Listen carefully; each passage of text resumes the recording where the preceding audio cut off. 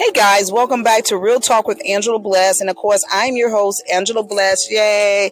So I'm going to try to get through this podcast topic because it's thundering and lightning. It feels really good outside. Earlier it was like hot. I'm like, God, you have to get me another car. I can't keep driving in heat. I'm sweating, almost snatched my hair out of my head. It was just horrible scene. It almost became a crime scene. You can tune into me every Tuesdays and Thursdays at 7 p.m. Eastern time on all platforms. On Tuesdays, we're doing a series of missing persons, missing people, and children. Also, you can tune into Jai Talk Sports Podcast at 7 p.m. Eastern time, and usually we have that on Mondays. We also have A&G, which is after me, Angela Gaston, Sports Marketing. Anyone that knows an athlete, maybe I should do it on that sports podcast. Well, anyone knows an athlete that's trying to brand themselves or trying to get out, or anyone with any sports events. I'm gonna start with the smaller sports events first, and want to get out there and want people to come to your event. Just let me know. I charge a reasonable fee. I'm not doing anything for free because my time is money. I'm not walking up and down the street say time is money, sugar snap. No, I'm just playing. That was the wrong thing to say. But anyways, guys, hey guys, all right, we have the station up, but it's not running because I'm putting music on there and I'm trying to do it my way when God like what you told me you gonna do. So I have to actually have two separate stations. One of them are for gospel and the other one's for slow R&B and all of that. So as of right now, I just got to settle. I got to load up music and so forth, and we got to get our website set up. So I am happy for that. God is amazing. The app will be up. I'm not sure because I have to actually design the app and send it to people, and they got send it back if it's wrong. It's like a back and forth thing. So you can download on I would say Google Play Store and Apple, whatever Apple is, because I got an Apple device and I don't know it. But anyways, guys, let's jump into our topic. We want to talk about depression, mental health, mental illness, and so forth. So I'm going to definitely allow the Holy Spirit to lead on this one. So I was sitting up and I was listening to one of the blogger ladies. So one of the blogger ladies passed away, and she used to help people out with depression and mental health, and she was dealing with for herself. So I know of a pastor, I forgot his name, maybe 5 years ago. He also was helping people with mental health issues and so forth, and he ended up dying from suicide and so forth. So I get on the phone with my friend Harlan, and I call her and I'm like, Harlan, I just been thinking about this all the time.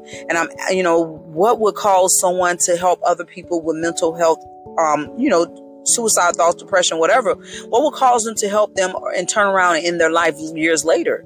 I say, is it they're just using it as a cope mechanism, as I'm saying right, using it as to cope with it and sweep their own issues on the rug. So when they go out, they're helping others, but not really dealing with their issue. She said, yeah, you have to be, you got to be led for the Holy Spirit. You can't talk or pour from an empty pitcher. I understand where she was coming from. She said, you yourself have to take care of yourself, and you also have to talk to people also. She said, you can't just sweep things on the rug, because after a while, you be bogged down with their demons and their issues of life to the part that you can't take it no more. And the only way out you feel is that way out, which is not, and we said time and time again, we know it's a disease, but it's a selfish way out, especially with people with children and wife, because they look at it as if they did something wrong. You understand where I'm coming from? I don't care who gets mad at me and disagree with me whatsoever. You still have children alive. You still have kids alive and so forth. They are depending on your very, you hear the helicopter, guys? That's the weather guy, because we having hail and rain, like hailstorm and stuff, so forth like that. So I don't know what's going on. I don't think I'm gonna be able to edit that out, but I'm not gonna edit it out. I'm not in the hood, guys. I just decided to do the podcast from the front porch of my own home. And so anyways, but yeah, so, you when you're dealing with issues like that or any other type of issues, you have to deal with the spirits and demons that housed in your body. You have to get delivered. You have to get healed. And I told her, I said, I would never ever pick on another person that's walking down the street talking to yourself. I said, that could have been me. I went through a situation one time for a whole 6-8 months. I don't know. I didn't know if I was coming and going. I would go to the hospital. The doctors wouldn't find anything. Then one lady, old lady, she's like 80 years old. She don't even look like she 80. She said, sometimes when you think it, so is he. She said, it being in your mind and it calls you to react. She said, you need to breathe, you need to exercise, you need to walk, and you need to keep your mind on positive things. That lady was not lying. That was God sent from God or whatever she was, but I thank God for her. And so it's different stages of depression and oppression and so forth like that. And I thought I found it, but what happened to it? I think I had it on this phone right here, but I'm still going to record. I'm still recording. No, I lost it. So anyways, so you do have different stages of depression. I'm looking for it right now, guys. Bear with me. And depression. So, but yeah, I said I would never, ever, ever again pick on anyone. It's not that I was picking on people. I used to be like, oh, look at this guy. He's just talking to himself, or she just talking to herself, and so forth. But that could have been any one of us. We was in our right mind. We thank God for being in our right mind. Some of us are still fighting those demons. You know what I'm saying? We can't allow them to take residency inside our bodies, because these are our bodies. This is the house that God allowed the Holy Spirit to dwell in. Also, for those of you guys that are saved and those that aren't saved, I pray that you will definitely get there so that you can get some help in line. I can't believe I lost my article biblically. So we're going to look at it as a biblical standpoint. We want to use the depression as biblical standpoint. So anyone you guys are dealing with certain stuff. So Crosswalk has some stuff for there if you want to go and look at their stuff, because you got to remember David was in trouble and battled deep despair. Ooh, you heard that? Elijah was discouraged, weary, and afraid, and Jonah was angry and wanted to run away for life. So that adds on to what we were talking about in life. I don't know, should I keep going? Because God, is that you? That's you talking. I don't know if you guys can hear the thunder back there, but did I just pick the wrong time to do the podcast, God? I don't know. I mean, can you give me like 10 more minutes? Give me about 10 more minutes. I don't know if you guys heard that big old thunder behind me, but I'm trying to figure out, is that God? Hey, hold up, God, please. We rub shoulders every day with people who are desperate, hurting, and lonely. We may not even be aware of the dark road they travel. Sometimes we notice, but often we don't. Maybe we're too busy, preoccupied, or overwhelm ourselves. To be honest, many days we might be those people, and the desperate, the hunting, and the lonely, just needing someone to notice, to slow down, to take time to care. And that is true. And through the Bible, it doesn't use words. Depression is like that. In a few translation verses, is author goes by other similar words, such as downcast, brokenhearted, troubled, miserable, despairing, mourning, among others. Throughout the word, there are a number of stories about godly, influential men and women of faith who struggle and battle through dark times and hopelessness and depression. Many of us may find ourselves struggling there today. But we don't have to stay stuck there. There's hope, and here's other ways they're going to tell you how to do it. So basically, we all go through issues in life, but we don't get stuck there. We don't sit there. We don't dwell there longer enough. You got to remember, like, if you ever been an alcoholic or, a drug addicted to drugs, you sometimes you're just, you got to feed it. You got to feed the thirst. You got to feed the thirst. But sometimes you got to let that thing just be dehydrated and let it die down. David was troubled and battled deep despair. In many of the Psalms, he writes his anguish, loneliness, fear of the enemy, his heart cry over sin, and the guilt he struggled with because of it. We also see his huge grief in the loss of his son in 2 Samuel chapter 12, verses 15 to 23, and 2 Samuel chapter 12, verse 18 to 33. In other places, David honestly with his own weakness gives hope to us who struggle. My guilt has overwhelmed me like a burden to heaven to bear. Psalms chapter 38, verse 4. And if you want to read any of this, because I'm piggyback off the crosswalk.com, because I lost my notes and stuff. That's, even Elijah was discouraged, weary, and afraid. After a great spiritual victories over the prophets of Baal, this mighty man of God feared and ran for his life far away from the threats of Jezebel. And there in the desert, he sat there and prayed and defeated and won. He ran from Jezebel. He actually thought he was the only prophet in the world fighting Jezebel. God had to tell him, no, I have prophet everywhere. I have enough, Lord, he said. Take my life. I am not better than any ancestor. 1 Kings 19:4. He was in despair. He was frustrated. He ran out of options. Jonah was, Jonah, we know about Jonah. Jonah was like, bump these people. He was running. The shit was going crazy. Jonah says, me, just throw me into God wants me. Jonah went into the well for approximately 3 days, and he had to repent. And this is what he said. Jonah chapter 4:3 said, now, Lord, take away my life, for it is better for me to die than to live.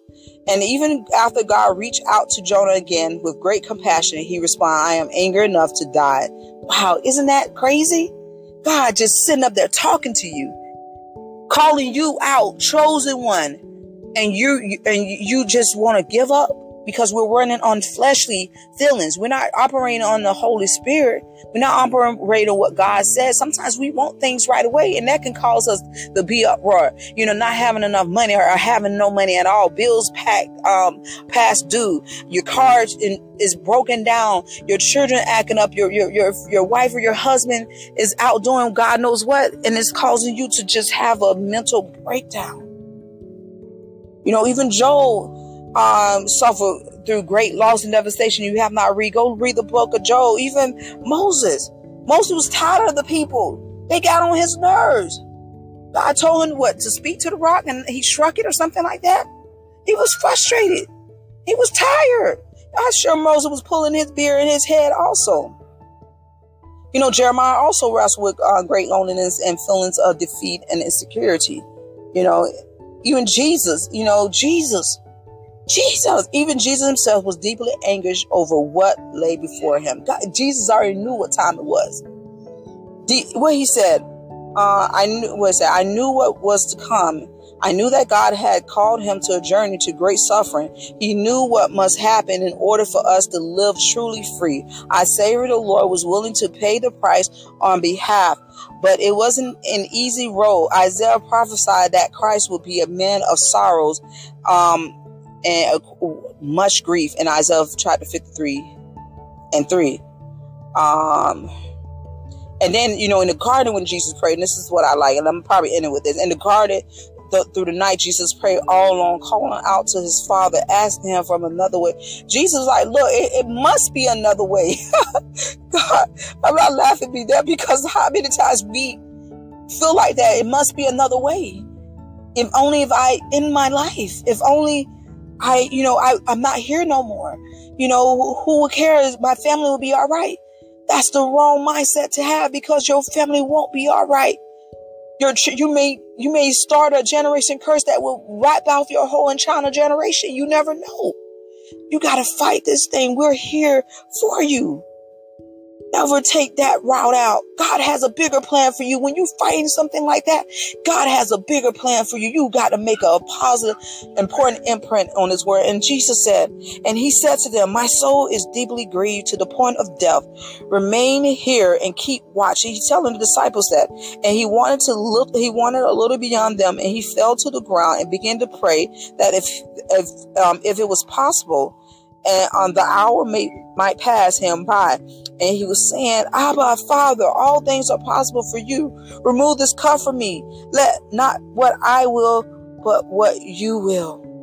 Mark chapter 14, verse 34. And it goes on.